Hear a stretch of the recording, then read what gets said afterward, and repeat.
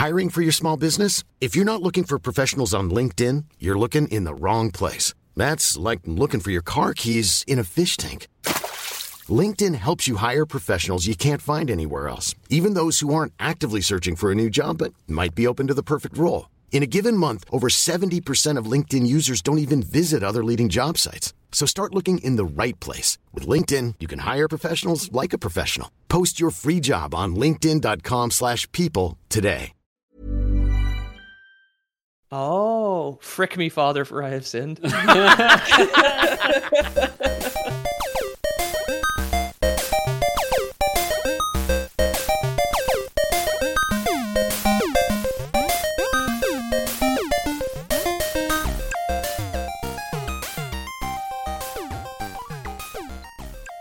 Contrite and humiliated be the heart, lore boys, and silence, for your penance is almost at its end.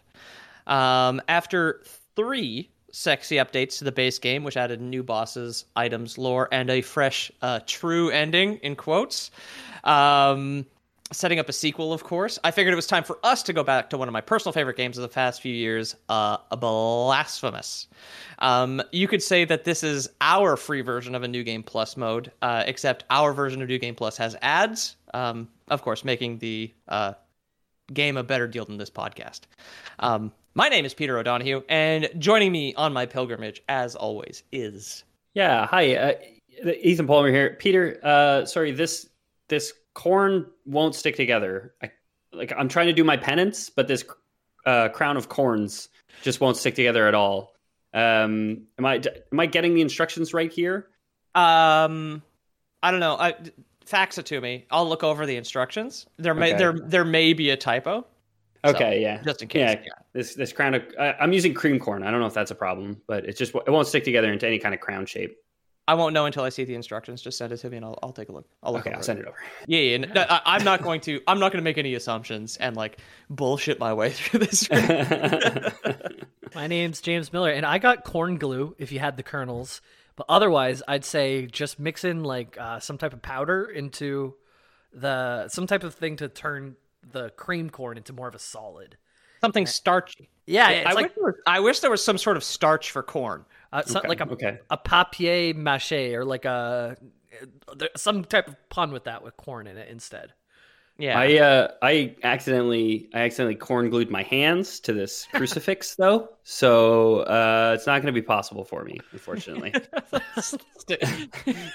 Got cream corn on my head and corn gluing my hands to a crucifix, guys. Jesus laying on the cross on the ground, or Pontius Pilate just like hammering a whole corn cob. Just kernels everywhere. Doesn't do anything. When he was on the cross, that instead of the stakes, that's what they used was cobs of corn in his hands. Yeah. Golgotha is actually the Latin word for cream corn. Little known fact. It's like that dry decorative like autumn corn that you like hang for your balcony though. Right. Yeah. The brown and boiled one wouldn't go through. Before we get into our Blasphemous 2 episode, or our second Blasphemous episode, I would like to say hello and welcome to our new patron from this afternoon, Ryan Cornez, who that is not a joke. I think it's a guy I went to high school with. Otherwise, it is a wild coincidence. But if you're here, dude, I would love to talk to you in Discord because I haven't seen him in years at this point. Welcome. Hi, Ryan. And if our I haven't seen him in years either, technically. 30, right? Ish. At least, yeah.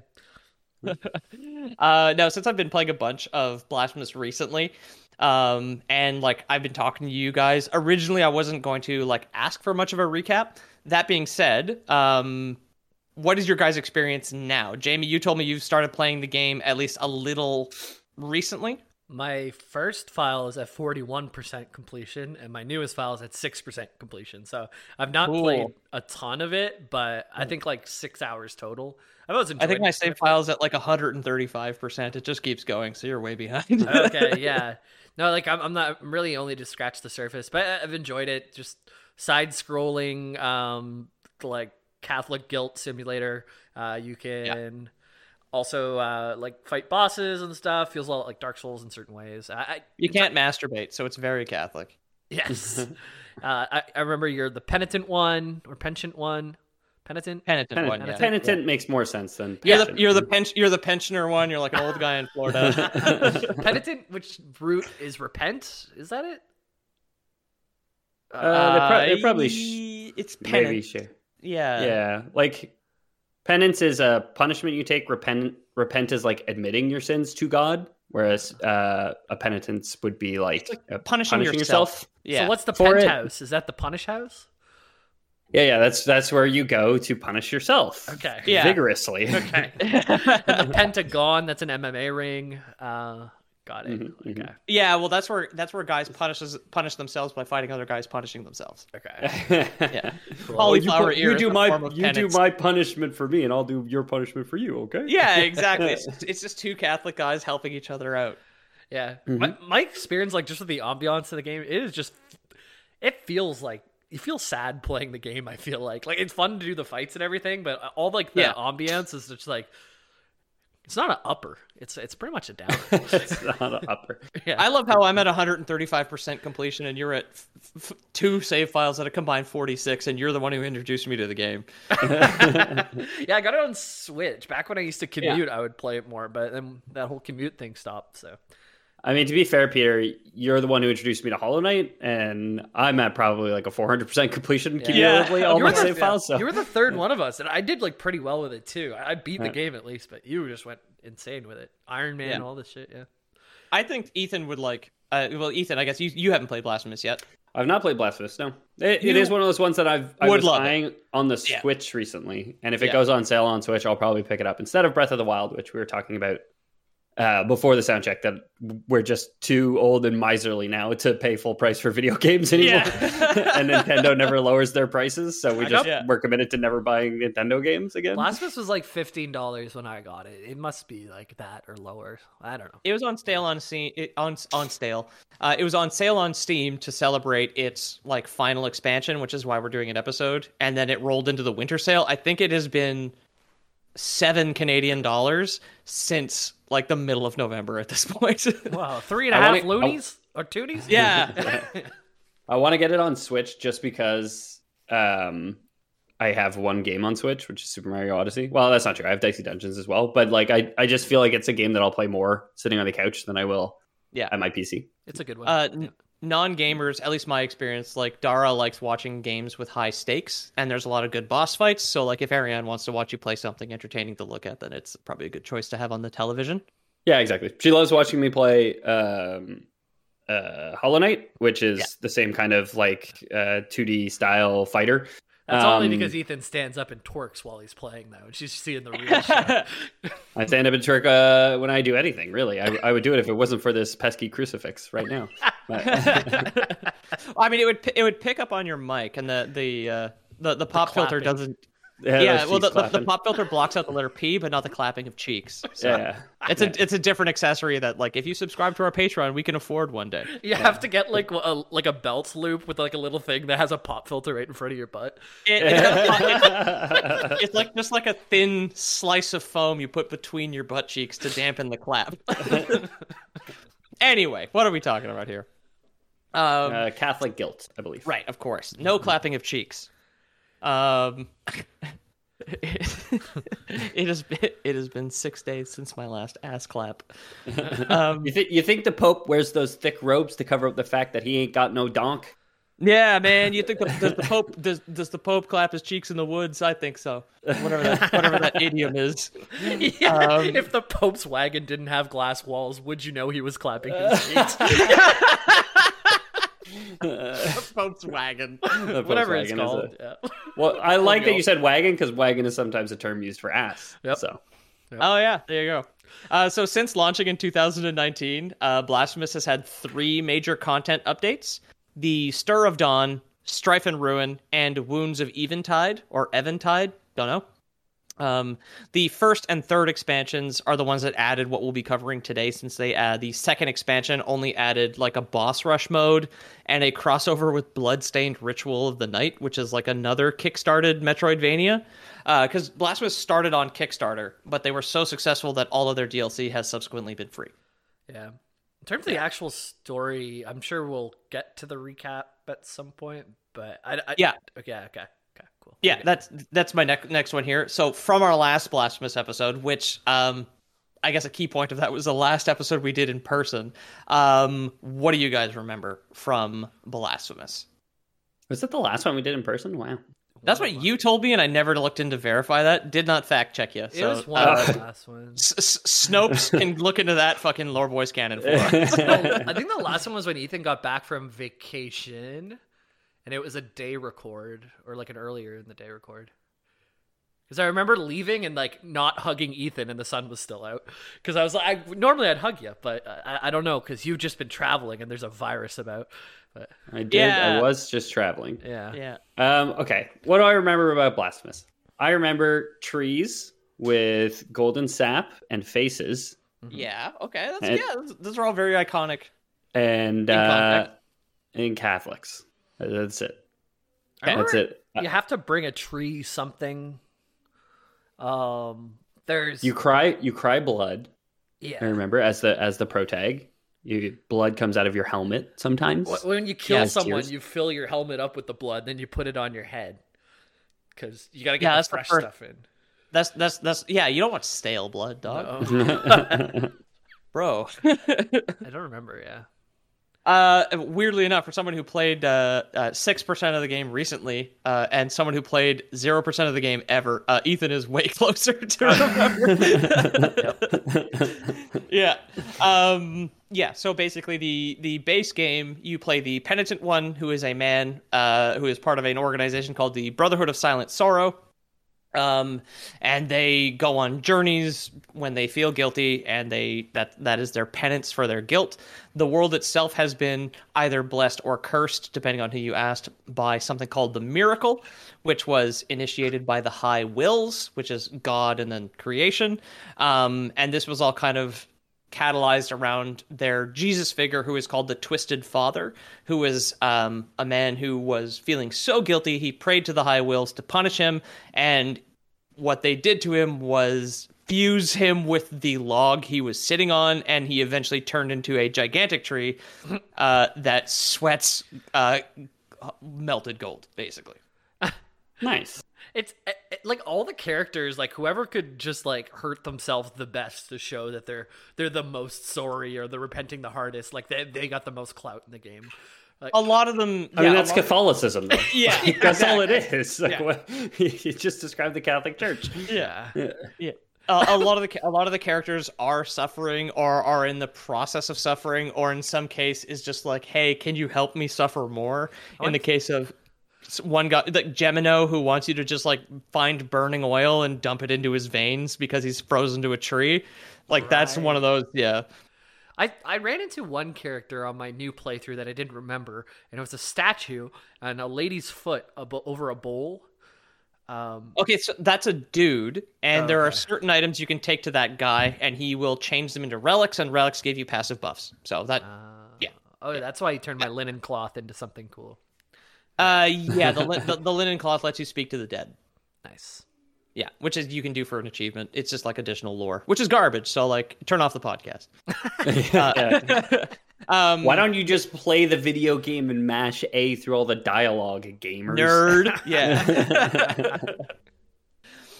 So the Stir of Dawn added a ton of lore and new mechanics, most of which can only be accessed within New Game Plus or True Torment, meaning you do kind of have to do like the first playthrough is the practice run, because all the expansions, all the new shit is in New Game Plus, which is, I guess, the intended difficulty. The game does not get more difficult after one New Game Plus. It gets easier because you have more reliquary beads. It's a rosary bead, but it absolutely reliquary though is a very religious term, James. Yeah, good job. Close, yeah. I think it's where you burn ashes, maybe sacred ash. A reliquary? I think it's it's something to contain fluid. Oh, I somehow ended up on loreboys.com/reliquary, and guess what? No search results. How much fluid? Like 1 to 10 milliliters of fluid? No. A reliquary is a container for Relics. Go figure. It's Oh, where you so store anything. sacred relics. Yeah. Yeah. Okay. Cool.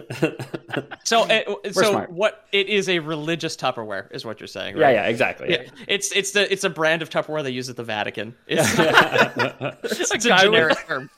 You have to go to a party with a guy with a spiny hat, and if you don't buy something before you leave, like, you kind of, it's rude, you know? Yeah. Yeah. Yeah, Of course. Yeah. They'll talk about you in Sunday school or something. Like, that guy didn't Yeah. buy a reliquary. And he ate think the all Pope's- of the chips.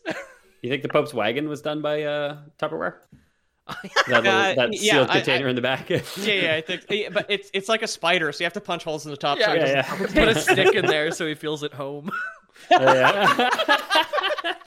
Just the Pope in the back of his little Pope mobile, just like clinging onto a branch. Like, like a stick and one plastic leaf, like suction cup to the wall. yeah. My God. So through New Game Plus, like we were discussing, it really does get easier because you keep all of your sword upgrades, your rosary beads, your passive buffs like the linen cloth, and your prayers, which prayers are the magic, basically, in this game. However, every New Game Plus, you need to upgrade your healing flasks and your HP and your mana bar, which is called Fervor, again. So you do, I mean, theoretically get debuffed, except for the fact that, like, you're already good at the game because you finished it, so you can just waste everybody on the way through, and you don't really need HP anymore because you don't really get hit. New Game Plus adds optional challenges for you. The rewards are really good. Like, they completely bust the game. When you, like, if you beat the game using the different challenges, they give you, it like gives you the option before the first boss to take on a particular challenge. The one that I personally think you should do first is the Penitence of the Bleeding Heart, which changes your health bar to orbs. So you start with 3 orbs, which means you can get hit 3 times before you die. It makes the early game way more difficult and the late game way easier, because it levels the damage that everyone does to you. So the first enemy and the first boss do the same amount of damage. So it's very difficult. But as soon as you start upgrading your health, where it's just like you go from 3 to 4, and then 4 to 5, and then 5 to 6, the maximum. I know health how you have counting is- works. Thank you. Yeah, exactly. It's like 11 orbs. Penitence Max? of bleeding heart. But once you have 11 orbs, like, even if you fuck up a boss fight because you're, like, not paying attention, getting hit by a boss 11 times is a lot. And you can still heal, and it restores an orb, and then it regens it. Beating this gives you a rosary bead, which is a passive buff that you can equip that just adds the health regen to your healing flasks anyway. So if you heal in, like, a platforming section, you can just heal to full with 1 potion, because the regen buff never goes away until you get hit. It just stays. Nice. So you can basically break your health. Yeah, Um, it's like when you're in the Path of Pain in Hollow Knight, and you can get a badge that just slowly refills your spirit. So it's just like anytime you're like really low and you got like a tough stretch, you just like slowly wait for it to recharge, and you just like get your health up to actually make the attempt. Wall Yeah, jump in the exactly. top corner or something. Yeah, like, so it's totally worth doing the Bleeding Heart challenge first, because it is, I mean, it's the order I did them in. I think it's the most difficult because health is the thing that, like, gets you killed, basically.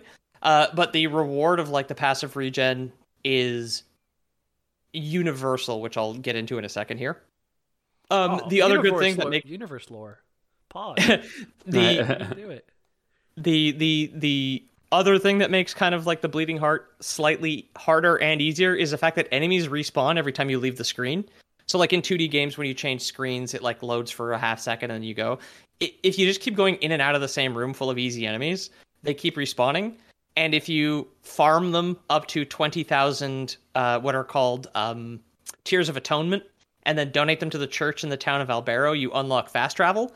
And, like, when you have infinite bad guys without needing to go to a checkpoint, save, respawn everybody, and go back, you can just go in and out of a door. Getting 20,000 tears on, like, easy enemies, you can unlock fast travel basically as quickly as you want. I thought Like, you got fast travel just for finding the portal. You could always go from Albero, the main town, to whatever portal you got to, right? The portals are still in the game for people who don't want to donate the money, but if you donate 20,000 Tears of Atonement to the church in Albero, it upgrades the checkpoints, the shrines that you pray to. Then you can just fast travel between every single one of them. Oh, okay, cool. Yeah, so you can unlock it a lot quicker in this in this fashion because you don't need to respawn everybody. Yeah, it's like Portal 2. Yeah. Once you get the regen rosary bead, you can do whichever challenge you want. I personally did the Penitence of True Guilt. The combination of doing Bleeding Heart and then True Guilt, I think made it the easiest one because in True Guilt, it replaces your health flasks with mana flasks to regenerate your fervor. So but that means some type of prayer that heals you or something? No. No, because the health regen rosary bead, I don't know if there's a bug or a feature, applies to the mana flasks. So you can regen your mana, and it also starts healing your health. So you can just regen everything with one hit. And the prayers in game, which are the spells, are like wildly powerful. Like when we were chilling on Discord on Christmas Eve and I was streaming it like with people in Discord, there was like, I think every single boss I fought that night was like a 20-second fight. Because it's just like, cast a wild spell and just fucking melt them. Regen mana, health starts going up, regen mana. Your casting animation has iframes, so you can't even get fucking hit. So it like the regen never stops. And it was just like... The main prayer I used was the Debla of the Lights, which I recommend to everybody. It's just like this giant fucking laser that shoots out of the ground.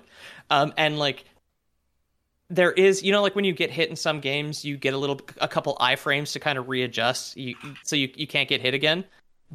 Bosses have that too for prayers, except the Debla of the Lights, as long as the boss is within the laser, their hitbox will get hit like multiple times in one cast. Yeah. And some bosses have multiple hitboxes. Yeah, exactly. There's so like you could just... one of the things too where it like sends it follows the floor and the walls when you use this. It's like the first prayer you get. It's a 2D game in the shockwave. Yeah, like exactly. Yeah, it falls like from you on both sides. It goes all the way around. So you like line up the boss right on the corner of the screen, right? So then it gets hit like on the floor, but also as it's going up the side of the screen, you can just and they both count as like as like their own individual hitbox. So as long as they're inside the shockwave, it's sometimes can count as like between 4 and 6 hits all at the same time. And if you buff your prayer damage, and again when you have just like fucking mana potions that also regen your health, like you become the boss. It's on them to try and stop you.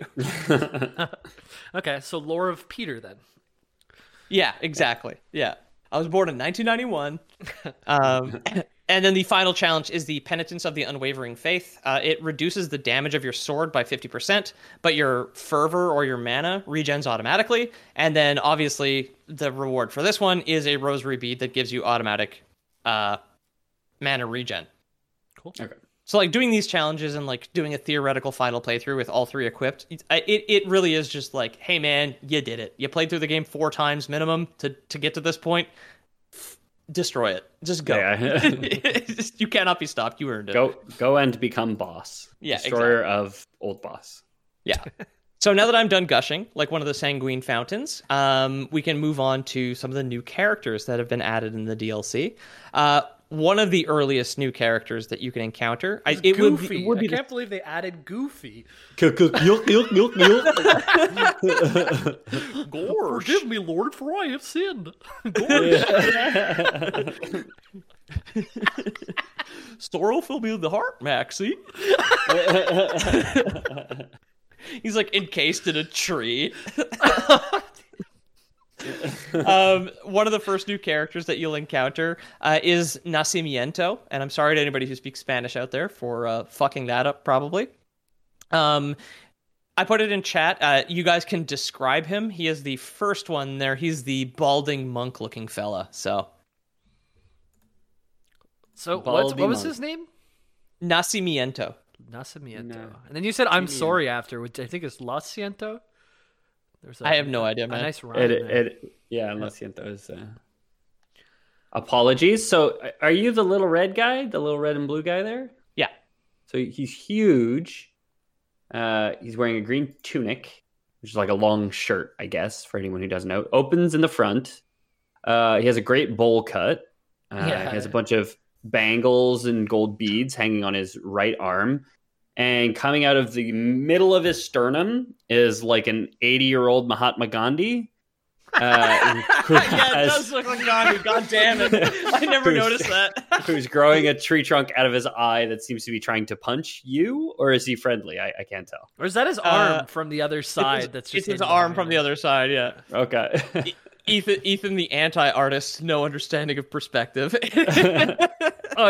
It could easily look like he's coming out of his left eye there. Yeah. Don't at me. Yeah, with that. yeah. It's I mean, up for like, interpretation. Yeah. You've played the game. You've seen him at more angles than just that. You maybe know. And conveniently, in the next picture of him, his left eye is covered. Like the tree trunk has just receded back in. Oh, so that's the same guy. Okay, yeah, I saw this guy in the game. In two different stages, exactly. So nacimiento is a Spanish word that means birth. So as evidenced by the old man hatching from his chest. It is also used to refer to the nativity scene in many countries that have had like, let's politely call it contact with Spain and Portugal. So that's a global term now. So regarding nacimiento, hidden around levels are spheres of quicksilver or mercury. And if you bring them to nacimiento, he will upgrade the healing effect of your flasks, but reduce the amount of flasks that you have. This affects your fervor restoration if you have the mana, if you're doing that challenge or have that bead equipped. And it also affects the heal over time effect if you have that rosary equipped or if you're on that challenge. So it upgrades every single effect that the flask can do, regardless of like your mode or your equipped rosary beads. Upgrades/downgrades. Like it sounds like a trade-off, right?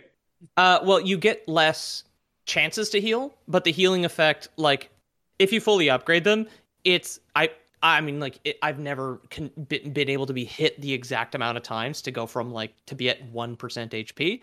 But like when it is fully upgraded, I'm fairly certain it is a full heal from 1 to that, and then the heal over time is basically like 3% a second. Like it just goes up so fucking fast. Yeah. Okay.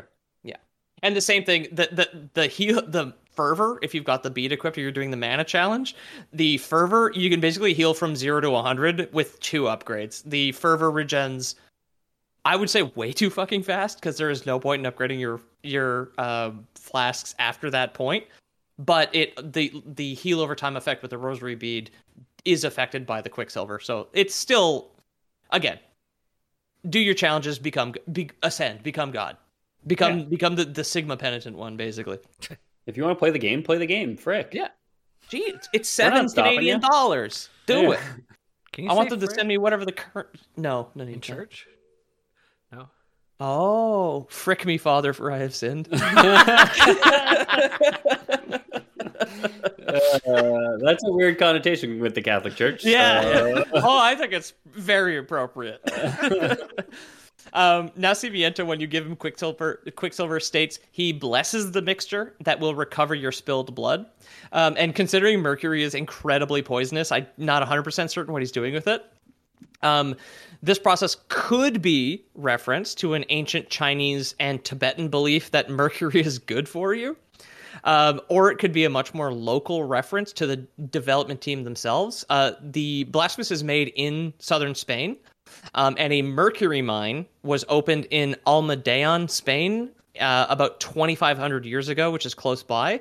And this is one of the mines in Europe that like dominated mercury production in that period of history. Maybe Almadeon. Maybe he's looking for a cure for the man in his chest, because when I did talk to him, he didn't seem so happy about the man in his chest.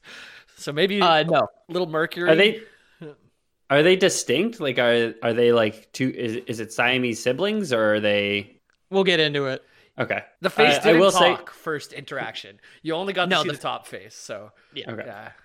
Nacimiento is the balding the balding fella, not the face. Yeah, well, he's balding. He's got like that monk's shave in like the top of his head. Yeah, right? the Disney's animated Friar Tuck that makes people into furries. Exactly. Yeah, the shaved head thing. Yeah. I will say there are some medicinal properties to mercury. Like I know it's a laxative and it can help with constipation, and I know that because it's how they track Lewis and Clark's expedition across the continent.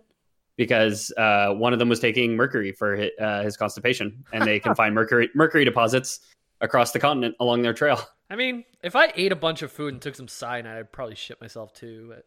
I mean, fair. Yeah. Would you? Cyanide and mercury are different things, James. I know, but that's what I'm saying. Is like just because it works as a laxative doesn't mean it's has medicinal properties. You know what I mean? I don't think anybody sent like a spy to the Kremlin with a mercury tooth so that he could shit his pants in front of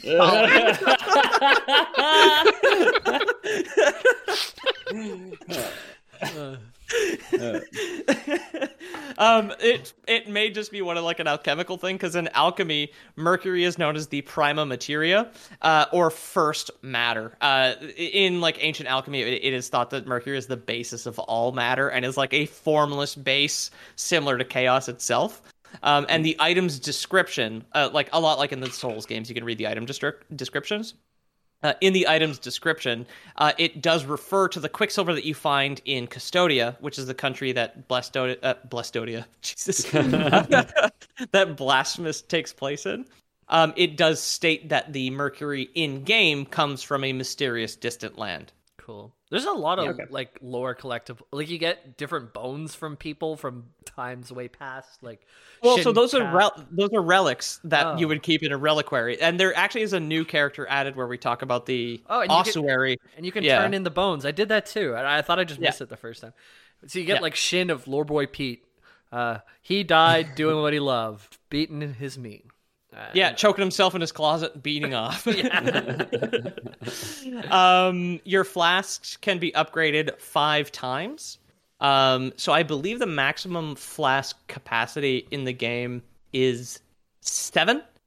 But they added more when they added the expansions, so that you still end up with, I think, the max fully upgraded flask you can have is 5, which again is like a ridiculous heal, or a completely broken heal over time, depending on like what mode and what rosary beads you have.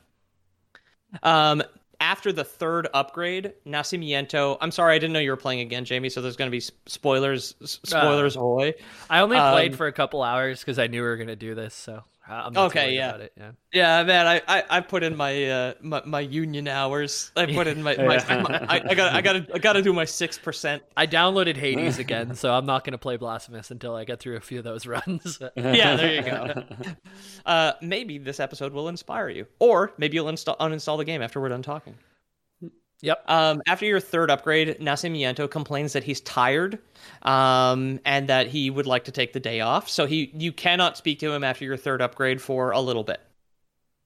Next time, I'm tired from eating all this mercury. Yeah, exactly. Can't stop shitting my pants. Yeah, or my tunic. Excuse me. Well, that's probably why he's only wearing a tunic and no pants, right? He's not wearing the slacks. Verily, pray tell, I seem to have shitteth my tunic again. He's just Winnie the Poohing down Albero, you know, like actually pooing, but also Winnie the Pooh. Yeah, he's got the red shirt. No pants. Next time you enter the room after he complains about being tired and pooping his pants, the old man in his chest has now erupted out of Nacimiento's body up to the old dude's waist, and then Nacimiento will then beg for more quicksilver. After the 5th and final upgrade, Nacimiento and the being that he now refers to as the Ancient One will both be found dead in the cave that you found them in. Nacimiento is kind of kneeling with his hands on the ground and just his head slumped over, and he's been completely hollowed out like a husk, like this giant hole in his chest. And the Ancient One seemingly kind of barely made it anywhere.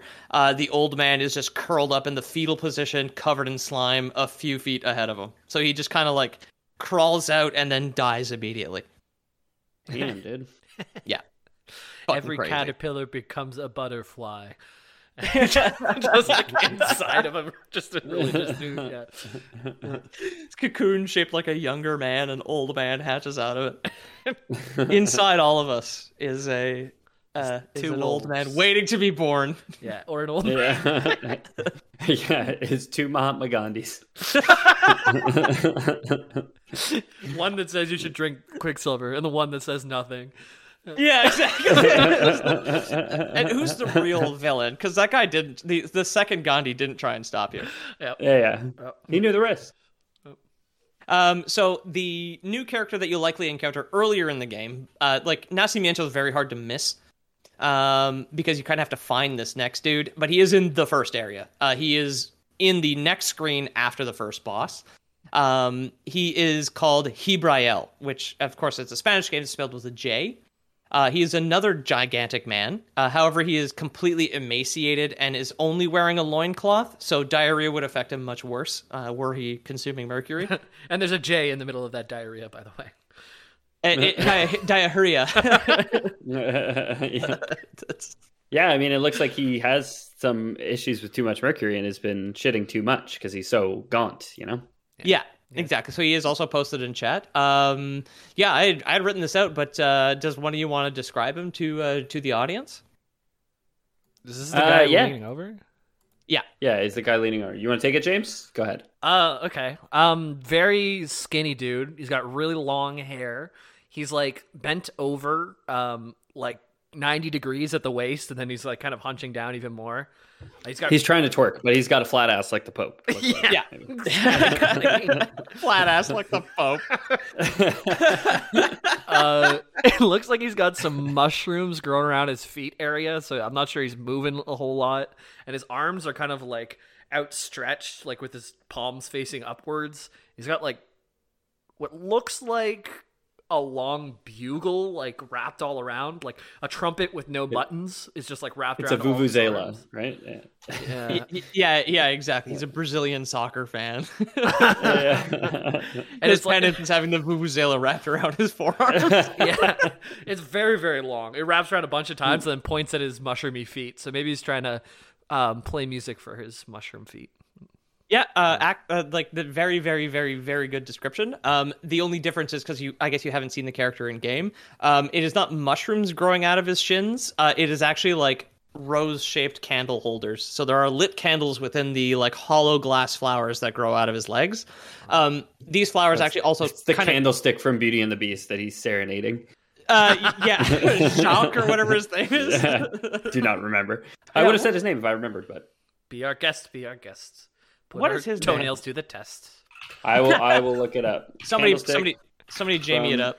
Beauty and the Beast is Henry Lubati. No, that's the guy who played him.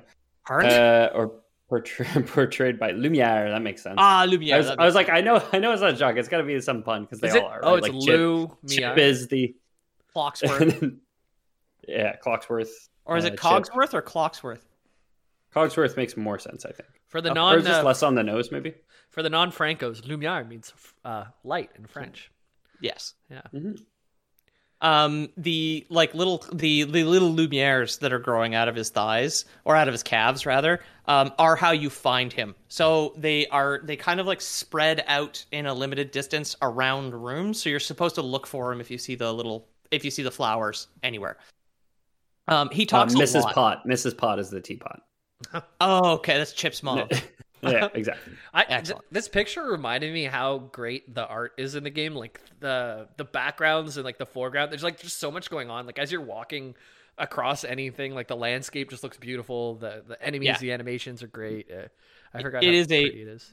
Yeah. Now that I work for a VFX company and have been playing a bunch of Blasphemous like from home, everybody's was like, "Oh, Pete, what are you doing now?" Like that bedtime is 10 o'clock at the cops will arrest you. I'm just like, I'm playing a lot of Blasphemous. It's this weird Spanish game. You should check it out.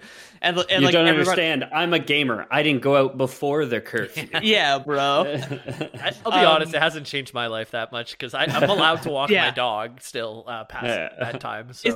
Is there a range? Because like in the last curfew, it was like It is still a kilometer, right? God, Yeah. fucking, Originally, they said you can't walk your dog past a certain time, but so many dog owners freaked out, they backed off on that. Like, okay, no, we're sorry. You can't. What do they have, like two cops? They've got, like, the cop and the canine unit, and they question you guys individually to make sure they get the same story, or, like, where your fucking address is. No, we've all just been letting the dogs poop into letters and then mailing them to the mayor. And, Yeah, exactly. Yeah. That's how it went. Good. Conscientious objecting. So Hebrael talks a lot, which makes our job a lot easier. He explains that the miracle, the holy force that either blessed or cursed the land of Custodia, like thousands of years ago now, named him the messenger of the Saeta, which was like a pure and magical song that could raise 5 buried crystal coffins from the earth. Within these coffins are 5 women called the Amanasitas, which translates in the Amanasitas, the Mamacitas, yeah. Okay. Yeah. Very nice. The Mamacitas, which translates to daybreak or MILF in English. And originally, the Amanasitas were only one woman named Laudes, who we will get into more after the break. Ryan Reynolds here from Mint Mobile. With the price of just about everything going up during inflation, we thought we'd bring our prices down. So to help us, we brought in a reverse auctioneer, which is apparently a thing. Mint Mobile Unlimited Premium Wireless. How to get 30, 30, bit to get 30, bit to get 20, 20, 20, bit to get 20, 20, bit to get 15, 15, 15, 15, just $15 a month? Sold! Give it a try at mintmobile.com/switch. $45 up front for 3 months plus taxes and fees. Promo rate for new customers for limited time. Unlimited more than 40 gigabytes per month. Slows full terms at mintmobile.com. Millions of people have lost weight with personalized plans from Noom. Like Evan, who can't stand salads and still lost 50 pounds. Salads generally for most people are the easy button, right? For me, that wasn't an option. I never really was a salad guy. That's just not who I am. But Noom worked for me. Get your personalized plan today at Noom.com. Real Noom user compensated to provide their story. In 4 weeks, the typical Noom user can expect to lose 1 to 2 pounds per week. Individual results may vary.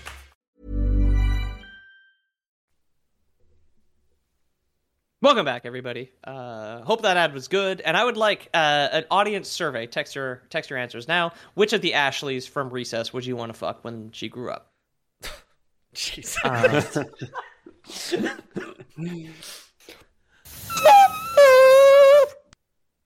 Excuse me. What the? Oh, no problem. Should we just scrap this intro? No, it's fine.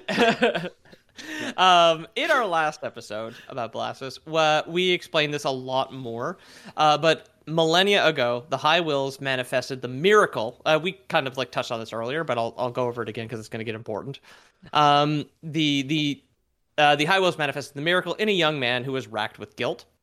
He began to fuse with the log he was sitting on and became known as the Twisted Father. He is the Jesus Christ replacement, but in his current kind of tortured state, he is wrapped around this log in a more figure 8 pattern where his arms and legs are all in very imagine if Jesus was sitting less comfortably on the cross after being crucified, basically. He looks so when I think of him on the cross, I'm like, comfort. Jesus? Yeah, exactly. That's why a little crucified Jesus is like the logo for Lazy Boy, right? Is they're just you could aspire to be this comfortable. So the woman we mentioned before the break, Laudes, became completely devoted to the Twisted Father as soon as she had laid eyes on him. Her devotion was taken by the miracle and also physically manifested. One night, a divine beam of light came down from the sky, and her pores opened up, and she sweated out boiling hot gold. And the gold then coalesced into 4 exact clones of her. Oh. Probably painful that it happened, but probably feels pretty good after it's done. Once you get all that gold out of your pores and you have a nice shower, you fucking get some nice clothes on. Honey, come look. I lost 80 pounds. So she did not. So it wouldn't be 80 pounds. It would be whatever an average human woman weighs, 140 pounds, I guess. They came out as adults, clones. She did not give birth to 4 like clone daughters. She sweated out enough gold to create 4 other replicas. Adult women. Yeah, exactly. Gotcha. Whoa. Yeah. I think 560 for the math fans at home. Yeah. It's like the meat sweats. Basically, she's just like. I don't want to impose ideal weights on the women out there. You do you. But, we didn't say ideal. You said if you're heavier than 140, then you can't even blaspheme to God or something like that. Yeah. Okay. That's If you're trying on to the lose weight, podcast. if you're trying to get motivated to lose weight, maybe sometimes your sweat will turn to gold. Who knows? Yeah, who knows? True. Exactly. And I mean, I guess Jamie is right. I say no fat chicks all the time. That I said that earlier in the episode. If you rewind, you'll find that. Right? Yeah, I think it's if you play it backwards. I think a long time ago. If you play the episode backwards, it just says no fat chicks. I forget why I remember it, but you said something about steampunk and fat chicks a long time ago, and I cannot remember why. Someone will tell us. Yeah. Check the Lore Boys wiki. I'm sure I've said something horrible in the past. That sounds about right. Oh yeah. Not me though. Surely. No. Oh no, never. Nope. So these 5 women would parade the Twisted Father around the country in like kind of like a mobile planter is what it even looks like in the official art. It looks like like like when like a king or a queen is carried around, there's like that the throne that's on the platform with the 4 posts on it. You have like 4 people carry you around. Yeah, it's a wagon, but people are the wheels. Exactly, precisely. Before the wheel. That's not how to pronounce it, but it's spelled palanquin. Harley Quinn. Palanquin. Okay. Yeah, Harley Quinn. So it's kind of like a mobile planter in this case, because the log that he had been twisted onto before it kind of absorbed him within the tree was really more of like a sapling. So they, I guess, like transplanted him into like a bucket that they put 4 rods on. So Laudez would lead the procession and her 4 clones would carry it with the Twisted Father in the planter himself, like a tree planting thing, basically. Laudez becomes the Amanecitas that you talked about before, the ones that came from the Crystal Coffins, right? Laudez and her clones are the 5 Amanecitas, exactly. Okay, Cool. Yeah. and they were sorry. So this is before they're in the Crystal Coffins and summoned by, what was it, Jibriel? Hebrael, yes. Hebrael. It's likely that Hebrael was kind of the hype man for the procession that was kind of announcing their arrival by playing his bugle that is now twisted around his arms, sort of thing. Okay. Like in game when you meet him, he asks you if you want to make the bronze sing, and then he will play the bugle that is wrapped around his arms, thus unlocking one of the boss fights with the Amanecitas. After playing his bugle. So he summons the coffins, but I'm going to get into why that they're in crystal coffins in the first place. Okay, yeah. The Penitent Wine fights 5 sweaty ladies. Yeah, 1 sweaty lady and all of her sweaty clones. Okay, gotcha. Yeah, exactly. Do a whole playthrough before you can fight the sweaty women? Yeah, sorry, dude. Yeah. And then on New Game Plus, you get to see their feet. So honestly, they're keeping all the good shit gated behind extra difficulty. God, dude. But yeah, he's like basically the hype man. So he would like shred Sweet Nour on his bugle to let people know that the procession was inbound. Okay, but that's assumed. It's never admitted. It's very clear that he has respect for the Amanecitas in game. However, he never says like, "Yo, I know them," and it like I was their manager actually. Like before they got big, it's like really cool. He's like permanently bowing to them. It looks like. Yeah. He's been crippled by his simping, where he's wrapped his Twitch bits around his arms and is now like he's starved himself to death. He spent all his money on bits. So when the Twisted Father finally died, Laudez continued to worship him, like kind of like anyone would. And like a good Old Testament miracle, the High Wills grew jealous and wanted all of what they considered to be excess fervor, because they were just like, well, we the High Wills are still around and the Twisted Father is dead. What's the deal? Why don't we get some of the attention? And then as punishment, the High Wills locked away all 5 Amanecitas within crystal coffins. Or really, they locked away the 4 clones, and then when you kill the clones, you get to challenge Laudes herself within the mirrored sarcophagus, which is just in a different place, but it's basically the same thing. And they're kind of buried around Custodia in different locations until it needed them. It's kind of like a crypto wallet, basically. It's just like investing in this stupid shit in case it needs it in the future. Yeah. I'm getting You open one of the coffins, it's a PNG of Lola Bunny bouncing a basketball. Yeah, exactly. I'm getting so many ads for games that are mobile games that are like on the blockchain. They have NFTs that they're introducing into them and stuff. Like mobile gaming's moving in that direction. Metaverse, all this. Dude, what the world? Peter Molyneux, the man well known for creating the Fable series and then also fundraising like $22 million to make a game and then just scarpering off with it, is his next big thing is an NFT. Yeah, it sounds like a Peter Molyneux thing. Publicly lying to people. So at the time of the game, the Penitent One encounters Hebrael and has him summon the remnants of the Amanecitas. The women are kind of brought back and fought in a different dimension. They don't have their own levels. When their coffin is summoned, you just go to it. And if you die, you can just immediately recover your souls outside of it. It's a completely separate place. It seems like you kind of ascend to it or whatever by, interacting with the coffin. The clones are the Amanecida of the Golden Blades, Amanecida of the Bejeweled Arrow, Amanecida of the Chiseled Steel, and the Amanecida of the Molten Thorn. Bejeweled Arrow is the name of the NFT game, actually. Yeah, they're all Facebook games. Okay, cool.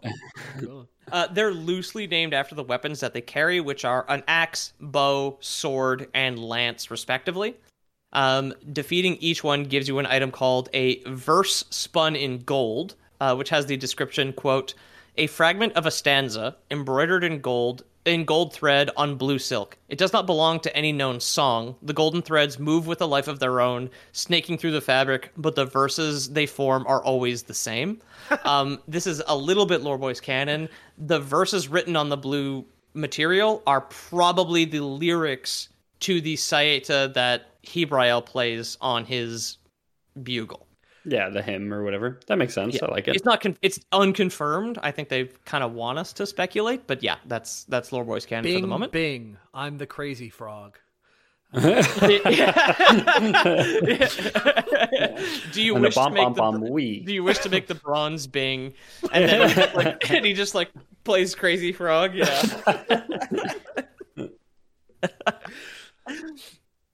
So you have to defeat all 4 clones, and then you can open the mirrored sarcophagus, which is inside the gigantic, called the Ferris tree that grows out of the Mother of Mothers Church. Ferris means it's made of iron, I believe. So it's like a giant metallic tree. Yeah. Oh, is that why they call it a Ferris wheel? Yeah. Because they're made out of iron? It's not. Because it looks like a wagon wheel. Yeah, It sounds right. It's Ferris, like Ferous, right? R. Yeah. Okay, Ferris. Like the French for iron, and then us. Yeah. No, they call them Ferris wheels because it's named after Ferris Bueller, who took the day off. Who the movie starts with him in bed and it ends with him in bed again. So it goes in like a full circle. Right. At the end of every carnival day, they have to run the thing backwards so Dad doesn't find out they use the Ferris wheel. Weirdly enough, of all the theme park rides to give you vertigo, roller coaster, fine. The teacup thing, fine. That big like washing machine thing that spins around and sticks you to the wall, fine. Ferris wheels make me so goddamn dizzy. It's unbelievable. It's such a romantic one too. Like you could be above the city, you give your date a little smooch on the cheek or something, and then instead you're vomiting in their lap. But yeah, just like discreetly throw up into your popcorn bag. Oh, do you have a surprise in that popcorn bag for me, Peter? I do. But stick your dick through the bottom. So after defeating all of her clones and opening the mirrored sarcophagus, you can find Hebrael actually praying and begging to see Laudes again on the other side of the dream, which is Blasphemous's version of heaven. He then just like vanishes and claims that he will be happy. So he does not die. You do not find Hebrael's corpse. He presumably ascends to the other side of the dream. It seems that like the thing that he did actually, he's one of the few guys who gets out of this one. Okay, so how do you spell Hebrael again? Jibrael. Can you use it in a sentence? Because you spelled it with a J, and that's why I thought Hebrael. Yeah, it's like that's what. I would like to Hebrael out of this conversation. Can I get Hebrael these nuts? The origin of the word, please? Yeah, because you said Hebrael, and I had like you mentioned it was a J, and that's why I was remembering it Jibrael. But it's so similar to Gabriel, who, like Gabriel the angel in Christianity, he's the one who's going to blow the seventh trumpet, I think, before the end times, basically, as well, which I think is like a nice parallel. Yeah, which I didn't know. I don't know if this Spanish name, if somebody wants to pull up the clip, like find out if Hebrael is the Spanish name for Gabriel, because if that would make a lot of sense. And Spain is French for S bread. Little known fact. Yeah, true. Yeah, I'd posit that most people didn't know that actually. No, the Spanish for Gabriel is Gabriel. There's just like some similarities, right? That's close. Yeah, like there is some versions not Spanish, but like in Arabic, Hebrael is Gabriel. In Arabic or Aramaic? In Arabic. Okay. And I mean, Arabic, Muslim accepts the Bible, right? Like it's built off the Bible. It's the more modern religion. Is the Old Testament is canon because Islam is newer, correct? Islam is newer, yeah. But it's they believe that Jesus was a prophet, and it's just he wasn't like the last prophet, right? But yeah, so they believe a lot of the same roots, basically. Okay. But yeah, so some similarities there at the very least. Yeah. I mean, that's good. I did not stumble across that in my like combination of like fandom.wikia and Wikipedia. I didn't make that. So the loudest fight after you have to kill the clones first. The loudest fight takes place in 4 stages, one for each of the weapons I mentioned earlier. This kind of has the unintended effect of making her the easiest of the 5, because it is fighting 1/4 of the boss that you've already done. She does not have new moves. You fight the lance one, the sword one, the axe one, and the bow one again, and she changes like every 25% of her HP. So it's really not that difficult, but it is still just pretty twerking. cool. Sorry? She's still just twerking. No new moves. She is just twerking. Yeah, exactly. She's rising. She's rising over the horizon like daybreak, just twerking. Yeah. That's how it happened. Yes. The romantic clapping of a sunset. What is the sound of one sun clapping? Like... No, the Catholic Church would ask you, how do you spell sun in this instance? Right? Oh, that's true. Yeah. Yep. Oh, Jesus, man. like crucified, like the one hand, like around the nail. So the third and final DLC added like kind of 2-ish new bosses and modified 2 others by adding a new quest line. So unlike a lot of the quest lines in Blasphemous, the new quest line added in the Wounds of Eventide is really quite easy to figure out if you've played the game once and like remember what locations are called, because like characters will just tell you where they're gonna go. Cool. Probably because it sets up the new canonical ending for the sequel that's supposed to come out in 2023, so the devs didn't really want to like hide something that you probably needed to know for the sequel to make sense, which I really appreciated, because a lot of the other quest lines, the NPC quests, are just like, if for some reason you're backtracking with like new abilities and run into this character again, like the characters don't really move in straight lines. They kind of just appear in different places. Like it's very Dark Soulsy in the fact that like you either figure it out by accident, it's like right place, right time, or you read Wikipedia, which is how I figured out like most of the NPC quests. I think I did like 2 by myself out of all the ones that are in the game. Yeah. They're like the ones that we're talking about so far have been pretty like intuitive. Like the bone guy, the face chest guy. Like in my 2-hour playthrough just now, like I ran into those things, and even the linen cloth foot guy. But Yeah, these aren't so much quests because like Nacimiento never moves. It's just like if you find enough Quicksilver, you can eventually have him give birth to an old man. Or two Gandhis rather, right? Like, like so like that's cool. Like the NPC quests, like a lot of the NPC quests, like you might encounter the guy who's like got a weight tied around his neck and he's bent over constantly because that's part of his way that he his penance basically. Yeah, like if you don't go to certain areas that are not after other areas, you just like kind of get lucky after doing things in a certain order. It's like you'll never find him, and there's like an achievement that I will never fucking get of having him like meet up with some other dude who, again, I had to Wikipedia because it's just like they don't go in the same order that you do, right? yeah. They don't have like player character powers, so they just materialize in different areas. So like, if you guys were to atone, would you rather have like a small annoying thing all the time, or like one day of pure hell and like complete anguish and pain, and then the rest of the days you're fine? Like get all your atoning out in one day. Yeah, I sweat it out. I take the second one definitely. I mean, there's scales. Like if you're saying like having a sharp like bamboo splinter under one of my nails for the rest of eternity versus like cutting a finger off as the big thing, like yeah, I maybe consider the finger thing. But if it's like, oh, you always have one mosquito bite in a very reachable place as your permanent one, like no, I'd take that. Like obviously, That's some weak ass penance, dude. How about your back was like always curved, like you always had to walk around like this or something? That looks so refreshing. Jamie is arching his back backwards the way that none of us sit when we're working in an office chair. Yeah, of course. I saw him do that. I was like, man, I gotta stretch now. Yeah. What about this? Where you're more like kind of like. I mean, again, that's how I walk. That's already my life. You also have a vuvuzela wrapped around your forearms.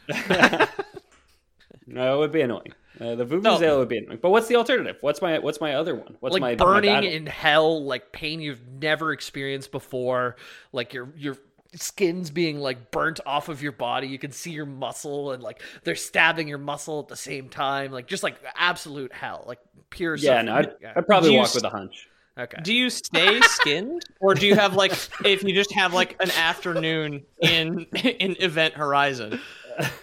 No. It's like an afternoon, yeah. And you come back, you're like, holy shit, what a day. Yeah. I would probably do the shift at the Event Horizon spa over the walking with a hunch thing. I'm not sure what I would do, but thanks for both of your opinions. There you go. Yeah. Thank you for completing this survey. I guess point of order, you're wearing a $25 Amazon gift card.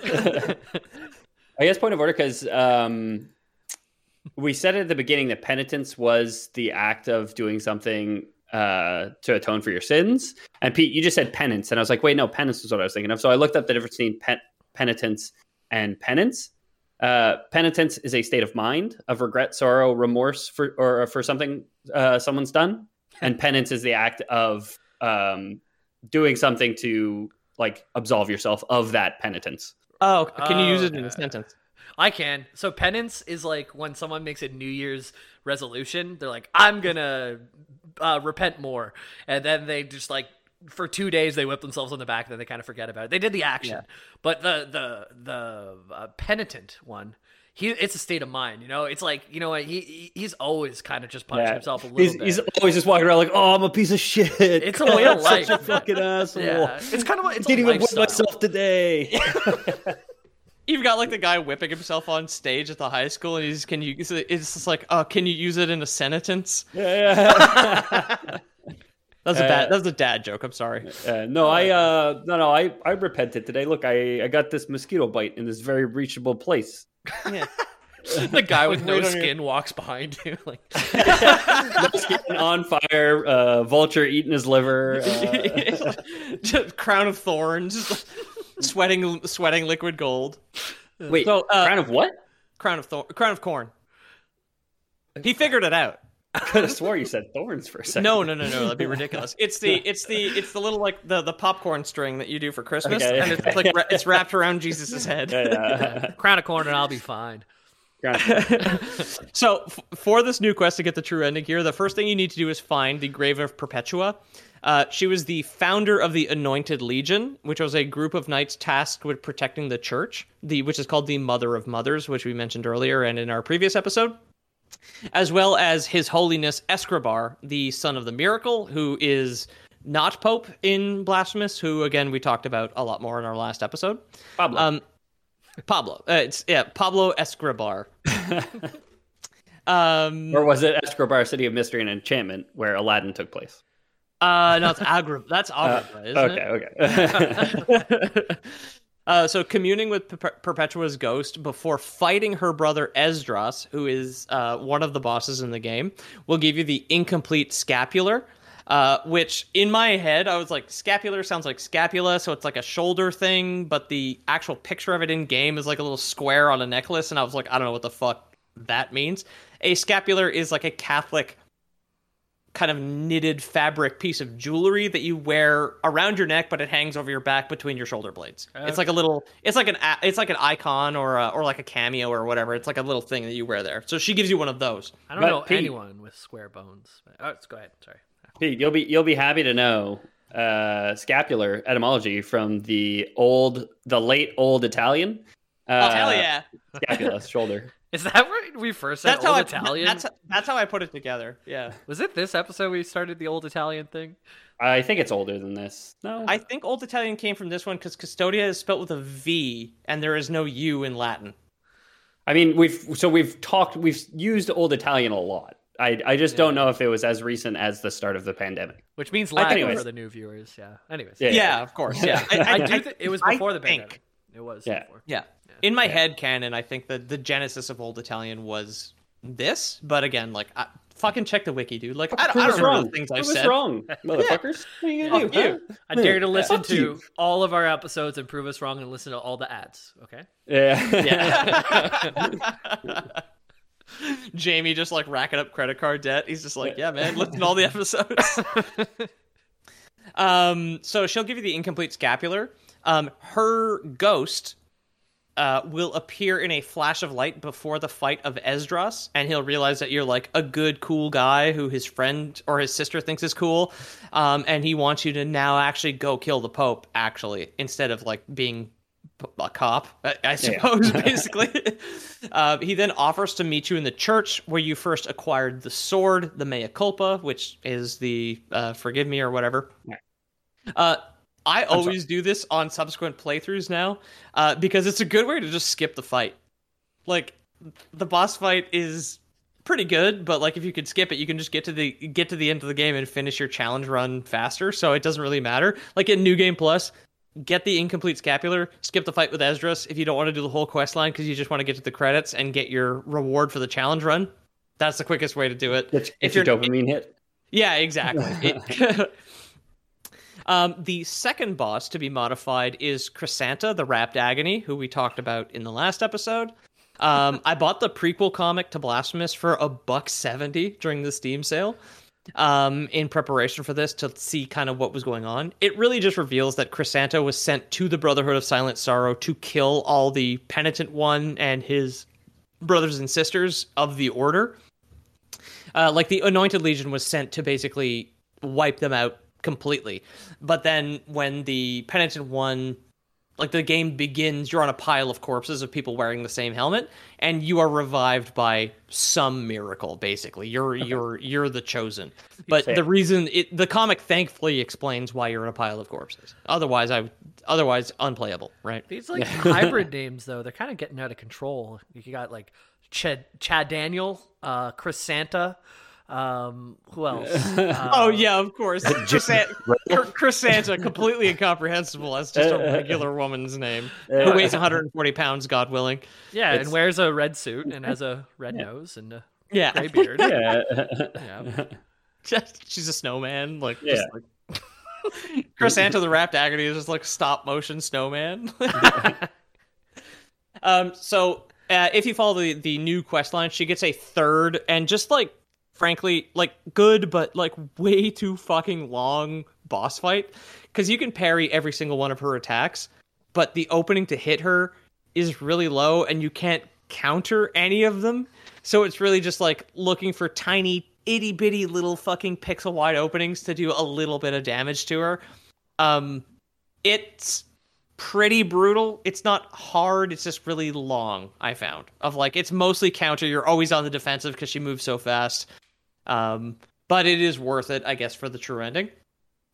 Then you kind of like, you end up, this is it. You would have seen him today if you've been into the ossuary, which is the bone room where you give away the relics.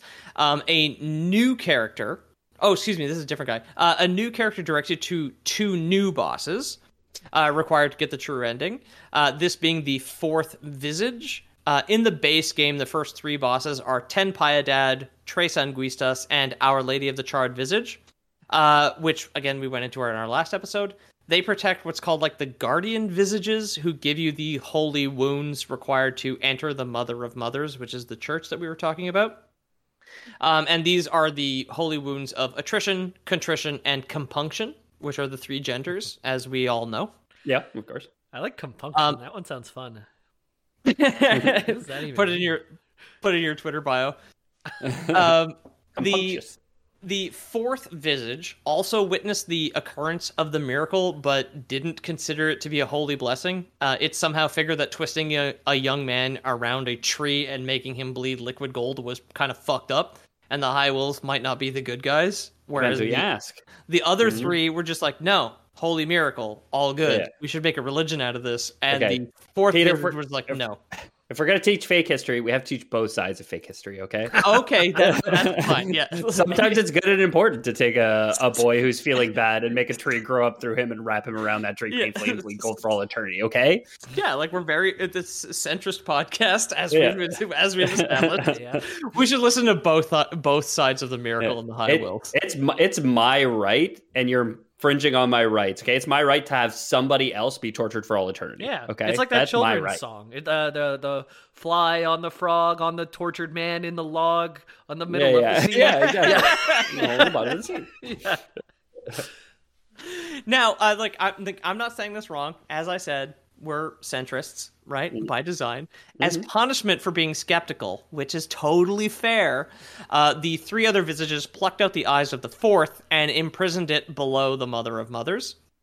One eye was given to Sierpes, who is a massive sea serpent that he put in his skull to replace one of his real eyes. As a review, just quickly, this boss is very out of place in Blasphemous because it is... Like, snakes are biblical, but the design of it isn't particularly interesting. It is just a big snake, and is, frankly, I do love this game, but this fight is fucking god-awful.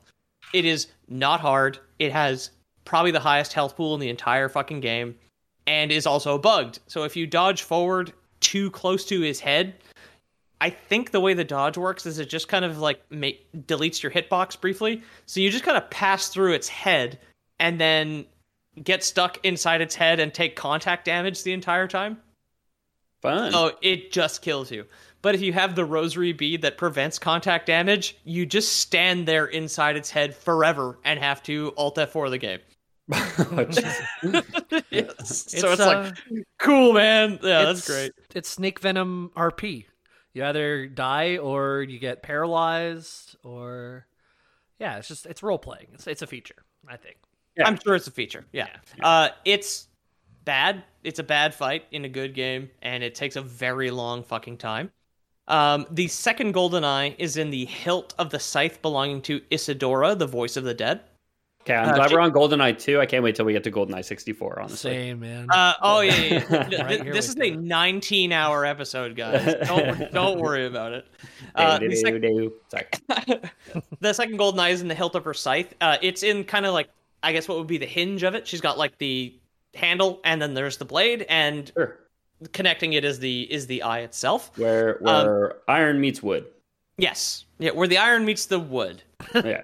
Where the ferrous meets the porous. Where the ferrous meets the tree. The florist, maybe? The flores. Oh, where the flores meets the ferrous.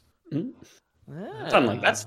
I think we fucked up Old Italian probably in that case. So she can be fought after collecting enough holy relics and giving to the warden of the ossuary, who is the old dude who's like surrounded by jars in the room where you give him all the bones of the saints that you find. Yeah, he had a jar with a My Little Pony figure in it. It was kind of weird, but yeah. You got like the My Little Pony figure, you got the fedora, you've got like just like a bunch of random garbage. Okay, so I know that this isn't canon and this isn't real because those people have no compunction. They have no guilt or remorse for the things that they do. So. That's true.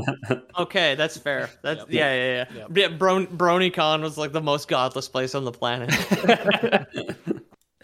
And we had mentioned this earlier, but just a little bit more detail. The holy relics in game are bones belonging to saints and other important people to the religion of Custodia that worship the miracle. Some of which might be named after Kickstarter backers, because one of them is like McMittens the masseuse or something like that. So like one of your Kickstarter benefits was being deified in the canon of Custodia. Beautiful. Yeah. I think we mentioned this in the last episode, so I'm not going to get too far into it now, but like holy relics in real life are like a big part of Catholic worship, I guess, because I know there's like a rag that has Pope John Paul's blood on it when somebody tried to assassinate him. So, and like somebody had like gotten one of the rags that has his blood on it, and there's like little vials of blood of like parts of popes and their knuckle bones and shit like that. Like there's like a lot of people who like there's a lot of sales of Jesus's foreskin out there where people are like, no, we're the ones that have his foreskin, because obviously he was circumcised in the Christian tradition. But there's like a lot of fakes out there of people claiming to sell Jesus's foreskin as a holy relic. It would be so how would you crunchy check? now. You don't check. You can't check. Be so crunchy. I love your two reactions. Peter skepticism, Jamie hungry. That's not what I meant. I'm just saying it would be like it would fall apart. There's no way. I have a much more reasonable question. It would be desiccated for sure. I wonder if they had to get like one of those silica packets to like store with it whenever they like whoever stole it from the manger. Oh yeah, but of course it says "do not eat on the silica." Jesus' foreskin. It's just fair game. Fair game, baby. You know, I found out. I may have said this on the podcast, and again, don't do it. Silica is not poisonous. Apparently, it just dehydrates you, which is the thing. Yeah, well, it's poisonous to the point of if you eat too much, then it fucks with your kidney's ability to process water, I think. The Lord was like, do not endorse eating silica. No, eat your jerky or your foreskin or whatever the fuck, and then throw the silica in the garbage where it belongs. Exactly.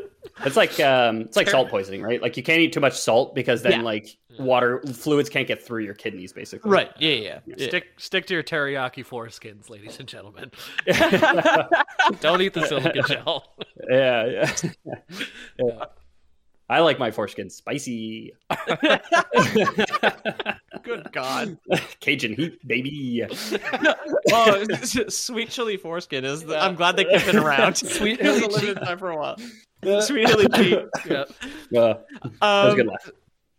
So, as you collect the relics and bring them to the guy in the ossuary, it will unlock a door behind him. I don't know how many this is. The fandom for Blasphemous is fairly small, so the wiki is not like updated as quickly as something like from Dark Souls would be. But it's probably more than half. Like I know where most of them are, and I have the achievement for collecting all the ones in the base game. So like at some point, I just like went in to the room, banked all of them, and then a door opened behind him.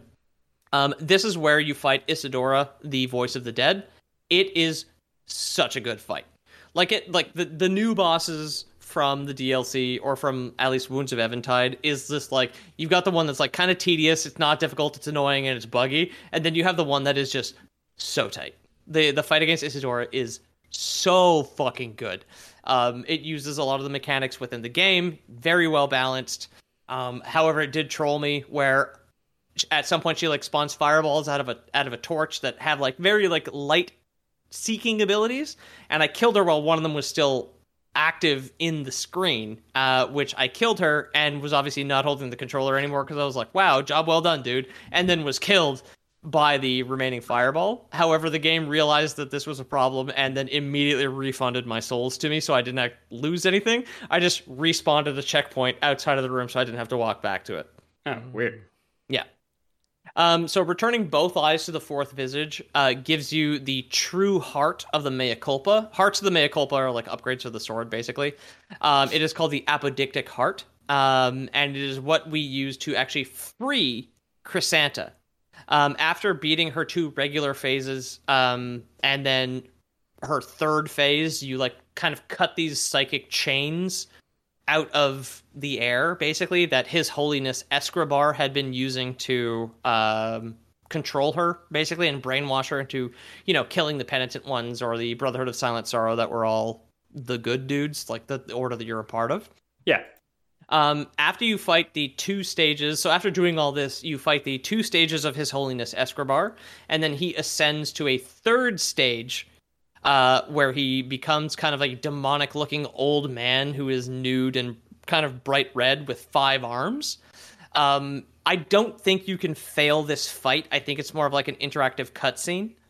Okay. Because he doesn't do a whole lot of damage, and all his attacks are super easy to dodge, and doesn't have a health bar either anymore, so I don't think it's really checking.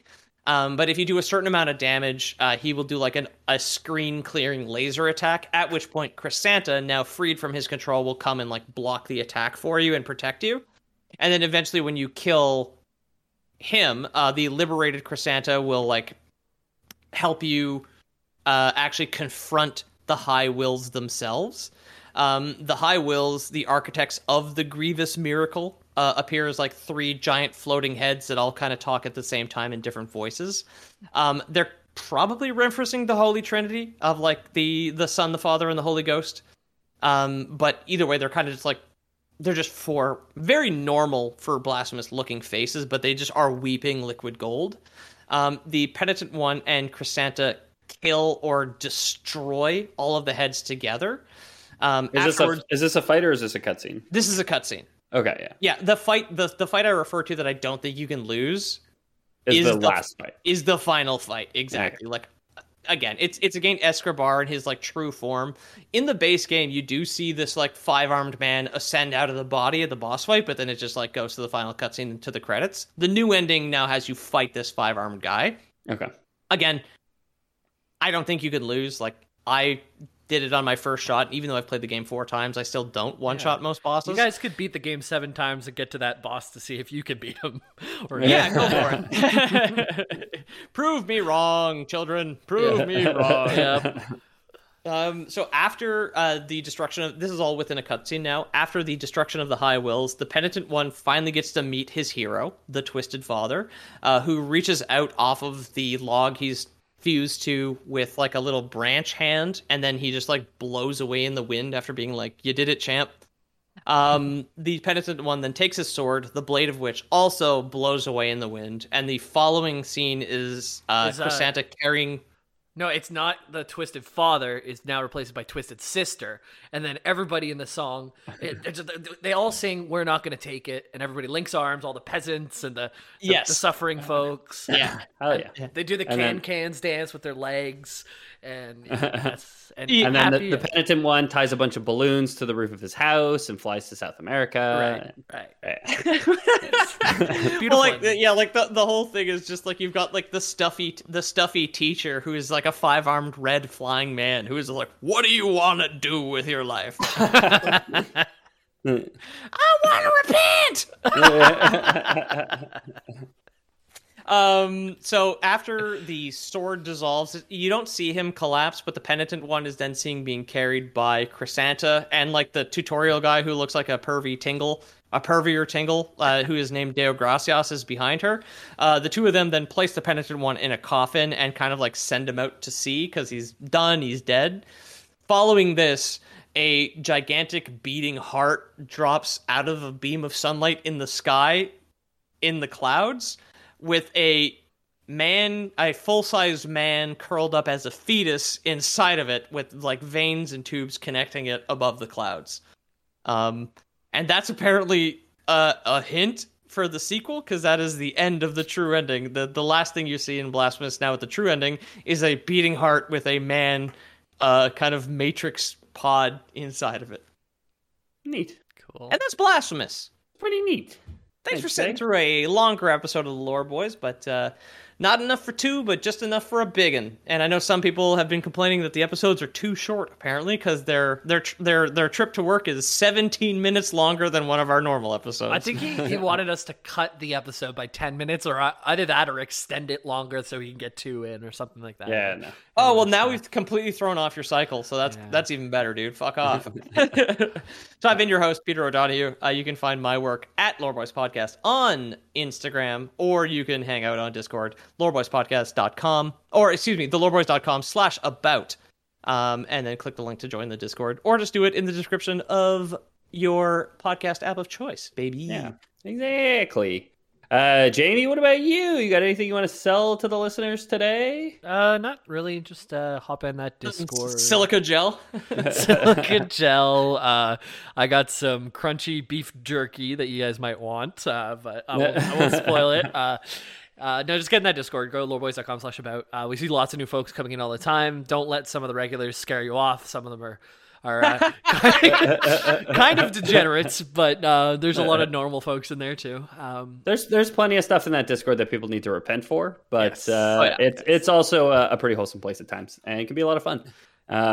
Jamie and Peter and the gang, and not me because I was doing family stuff, but on Christmas Eve a week or so ago, there was like a nice hangout for people who didn't have something to be doing on the night of, where everyone was playing some games together. Pete was streaming Blasphemous, I believe, on the holiest of Hollow Nights. Rather than going to Midnight Mass, he decided to play a sinful game, I think. In my opinion, if you ask me. All games are sin.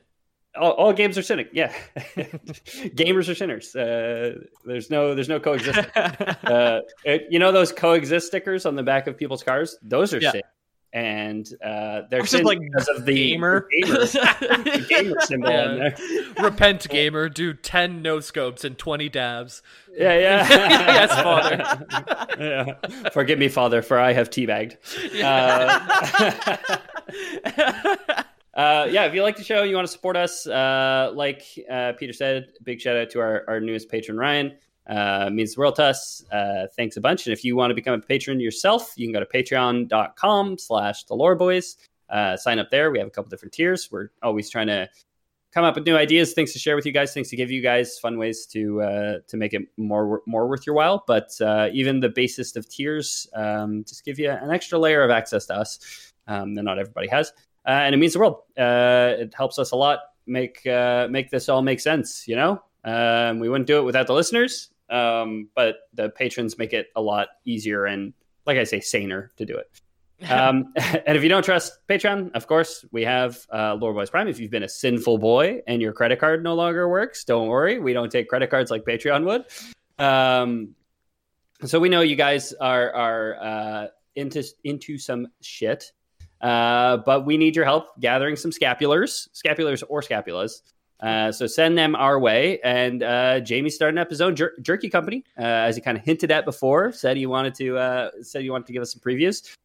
Jamie's Crunchy Jerky is going to be our newest operation here at Lore Boys HQ. I was going to say, it's like, no, it's called Uncut Jerky. But it's specifically cut. It just looks like gold flake covered pork rinds. It's gonna be really good. Yeah. Oh, I'm a big fan of the honey one because it's drizzled in that petrichor, you know, that God's blood, and it's really sweet. It's really sweet. I would say Jamie always makes me taste it in the dark, and I think it's best enjoyed in the dark. Yeah, and you know what? Fuck the haters, dude. We have silica gel flavored jerky. Limited time only. Real silica gel. Yeah. But we do, legal reasons, have to tell you not to eat it.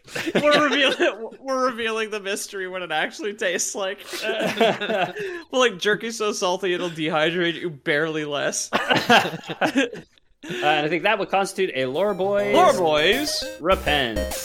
Repent.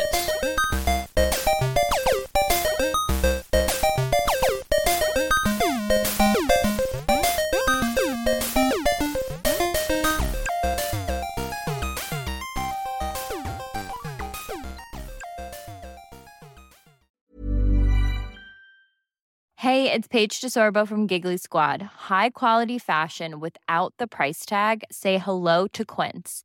I'm snagging high-end essentials like cozy cashmere sweaters, sleek leather jackets, fine jewelry, and so much more. With Quince being 50 to 80% less than similar brands. And they partner with factories that prioritize safe, ethical, and responsible manufacturing. I love that. Luxury quality within reach. Go to quince.com/style to get free shipping and 365-day returns on your next order. Quince.com/style.